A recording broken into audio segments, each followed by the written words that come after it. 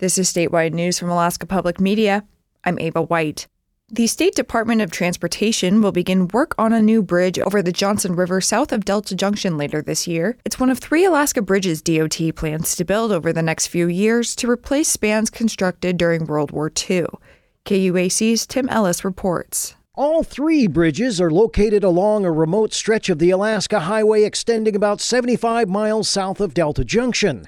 DOT spokesperson John Peralt says they've been on the department's wish list for years. We're very excited for the infrastructure investment that the federal government is making, particularly in bridges and other pieces of critical highway infrastructure. Money from the 2021 Infrastructure Investment and Jobs Act will cover the estimated $292 million cost of replacing the 3 bridges.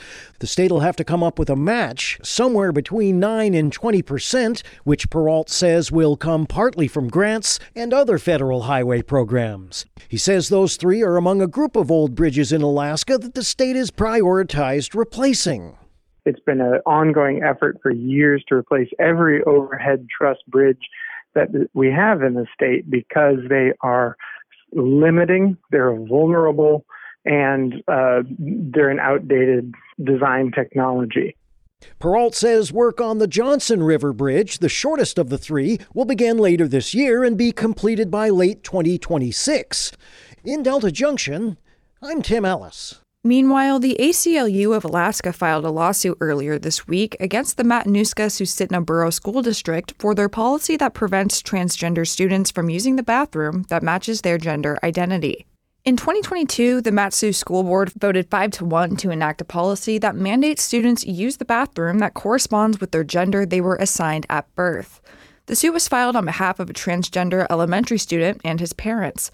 Megan Barker is the communications director for the ACLU and says the students' constitutional rights to privacy and equal protection are being violated. Cisgender students are allowed to use a bathroom that matches their gender identity, and transgender students are not. And that's a very clear-cut understanding that under the Equal Protection Clause of the Alaska Constitution, this child's rights are being violated. As of Wednesday, spokesperson Jillian Morrissey said the district had not seen the lawsuit and declined an interview request.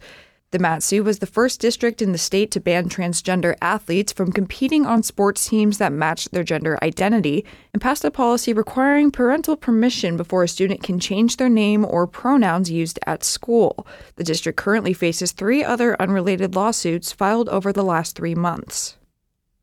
This is Alaska Public Media.